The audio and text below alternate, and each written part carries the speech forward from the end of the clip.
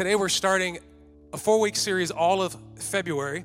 February is often a month that churches preach about relationships, and I guess because of Valentine's Day, I don't know. I think the Bible's a little bigger than that. I think the relationships of February are bigger than just, the day me and Michelle never remember to take until April. I think it's more than a dinner. It's a relationships about life with people. So we always try to preach on relationships, but broader than just the significant other. How can this be impactful to any relationship? And so every year we try to think of a new creative way to spin our relationship series. And so today we're gonna do that. And I want to give you the passage on week 1 here, and then I'm going to give you a little bit overview of the whole series. 1 Corinthians chapter 3, verses 1 through 9. This is Paul speaking to the Corinthian brothers and sisters. He says, brothers and sisters, I could not address you as people who live by the Spirit, but as people who are still worldly, mere infants in Christ. I gave you milk, not solid food, for you are not ready for it yet. Like Camilla, she's drinking milk. You can't give her meat yet. She's not ready. Indeed, you are still not ready. You are still worldly. For since there is jealousy and quarreling among you, are you not worldly? He kind of put it back to answer their own question. Are you not acting like mere humans? For when one says, I follow Paul, and another, I follow Apollos, are you not mere human beings? What, after all, is Apollos, and what is Paul? They're only servants. They're humans just like you, he's saying. And he's referring to himself here, Paul, only servants, through whom you came to believe, as the Lord has assigned to each his task. I planted the seed, Apollos watered, but God gives the increase. God makes it grow, NIV says. So neither one who plants nor the one who waters is anything, but only God who makes things grow. Y'all getting this? The one who plants and the one who waters have one purpose, and they will each be rewarded according to their own labor. For we are co-workers. Look to your neighbor, tell him we are co-workers in God's service. I'll say that too. In God's service. What are we co-workers in? What are we co-workers in? Is it Pastor Jeff's service? No. What are we co-workers in? That's why being on time matters. That's why showing up every week matters, because this is not for us. This is for God, and anything we do for God, we bring our best. It's out of excellence. Quit showing up late. It's for God. I dare you. Watch God change your life. Be prompt. Go for it. I'm telling you, God will change your soil. Sorry, I didn't try to preach today. I was going to talk about love all month because it's love month, but God says I don't know. I say, whatever, God, tell me what to do, and it comes out. I love you. Happy February. Got you some chocolates. Somebody gave me some Nutter Butters. Thank you, Virginia. I know you're watching. Virginia sent me a box of Nutter Butters because last week I said there wasn't on at Target. And so Jen shows up. That's her mom with Nutter Butters. So thank you, Jen. I will be fat more next week.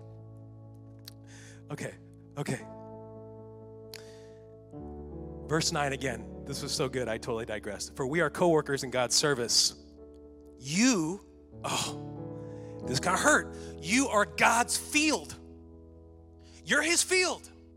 God can't move without a field to grow a harvest in. And if you take away the field, you take away the harvest, you take away God's ability to move. Did you know Jesus said that many miracles can't be done in Nazareth because of a lack of faith? That if they just had a faith of a mustard seed, they could move a mountain? But people said he's the carpenter's son. It's the same thing right here. You take away the field, it's because there's no faithfulness to get in the field. The laborers are few, the Bible says. Slow down, PJ.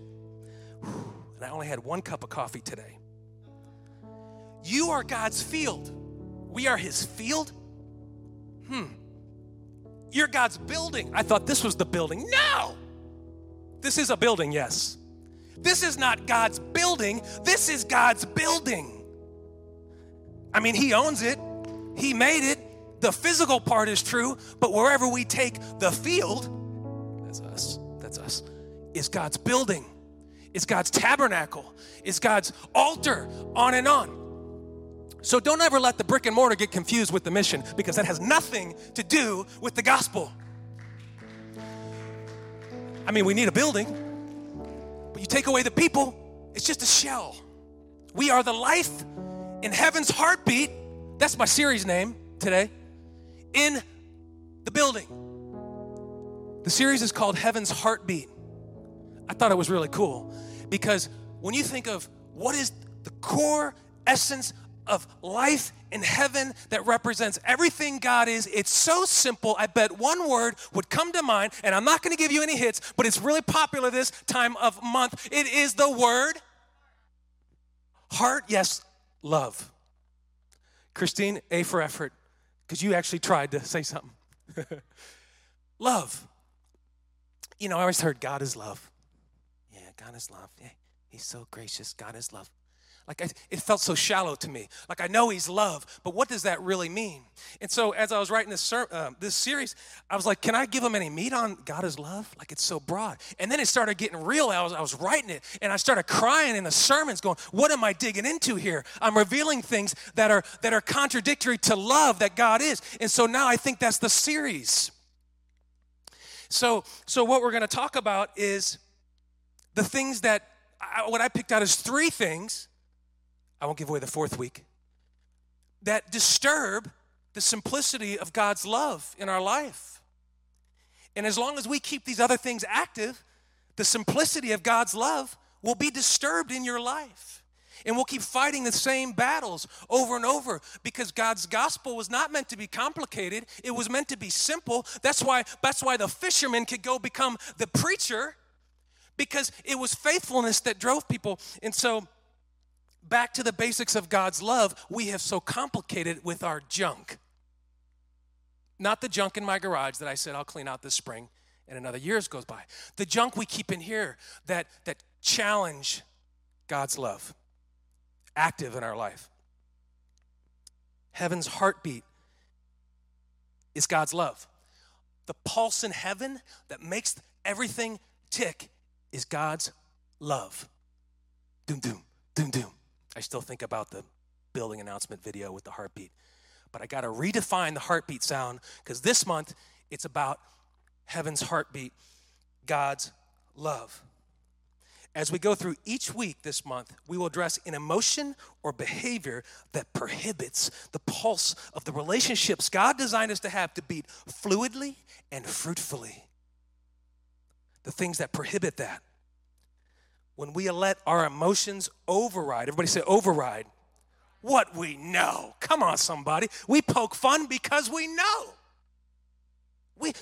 Just because we're Christians don't have the wool over their eyes. They're active with the light. Like we joke around with y'all, but I'm saying like we're supposed to be on alert and attentive to what is going on instead of like, ooh, I'm a sheep for the slaughter, throw me in. No, I'm here for Christ and I'm paying attention to the wolves.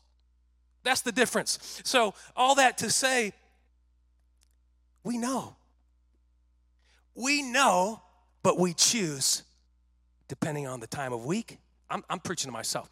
The time of day and the reason we choose to do something in place of God's love.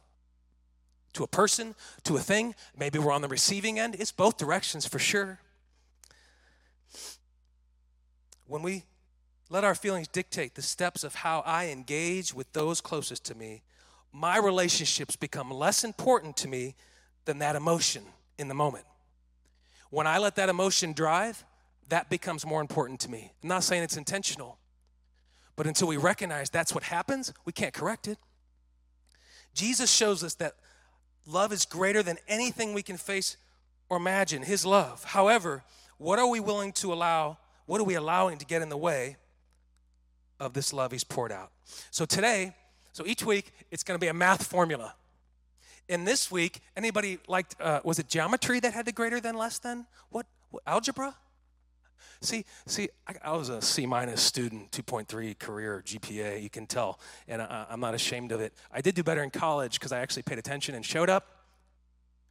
But, I can't remember some of those things. So today is love is greater than jealousy. So week 1 is love being greater than jealousy. And next week, it's going to be love is greater than something else. And the third week, it's going to be love is greater than something else. And the fourth week, guess what? It's going to be love is greater than, Whoa, you guys are with it. I love it. Is jealousy preventing me from loving like Jesus? I'm going to get them here. Watch this. Who's excited for the new building? It's good.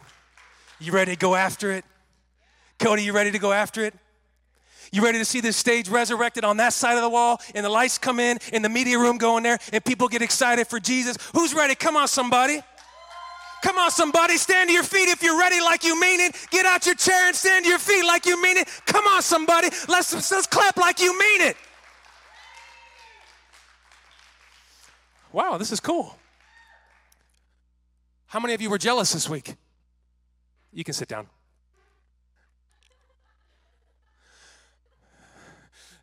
Ten air squats. 1 and 2 and 3. No. Now, of all you, I'm preaching to myself. And I'm not saying this may be your emotion this week, but I'll get you in one of the 3 weeks, I promise, because we're all imperfect people living in Christ that need some polishing in our soil. How many were jealous this week over something? Anybody? Thank you for being transparent. Taz, I love it, bro. Taz was jealous. Anybody else? Just give me like a 3, like you don't want to be, okay, now we're getting real with some people. Thank you. Hey. Like, it's subconscious, people. It's the culture we live in. Okay, if you weren't jealous, just something that is like, yeah. I guess size them up, judge them. Oh, that's not fair. Like that kind of thing. Or this week, you witnessed someone doing that. Can I get a pinky for that? Amen, bro?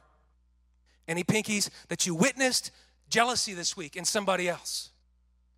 It could have been because the person cut you off in the checkout line. That's jealousy, people. I've had so many people might get mad at me in parking lots in my day because I beat them to the spot. Well, that's part of the game. Snooze, you lose. I quit that when we planted the church. I'll never forget this time at Lowe's. This lady was saying things in another tongue, and it was just after election season, so she was already hot about the results of that. And, man, she was just telling me up and down because of me cutting through the Lowe's parking lot, I guess, fast. I said, sorry. Anyway, love is greater than jealousy. Is jealousy preventing me from loving like Jesus? So when you got fired up and then you say, yeah, I was jealous this week, Paul says you're not ready. I'm not saying you got to be perfect. But Paul says, listen up, Corinthians. You're not ready as you think.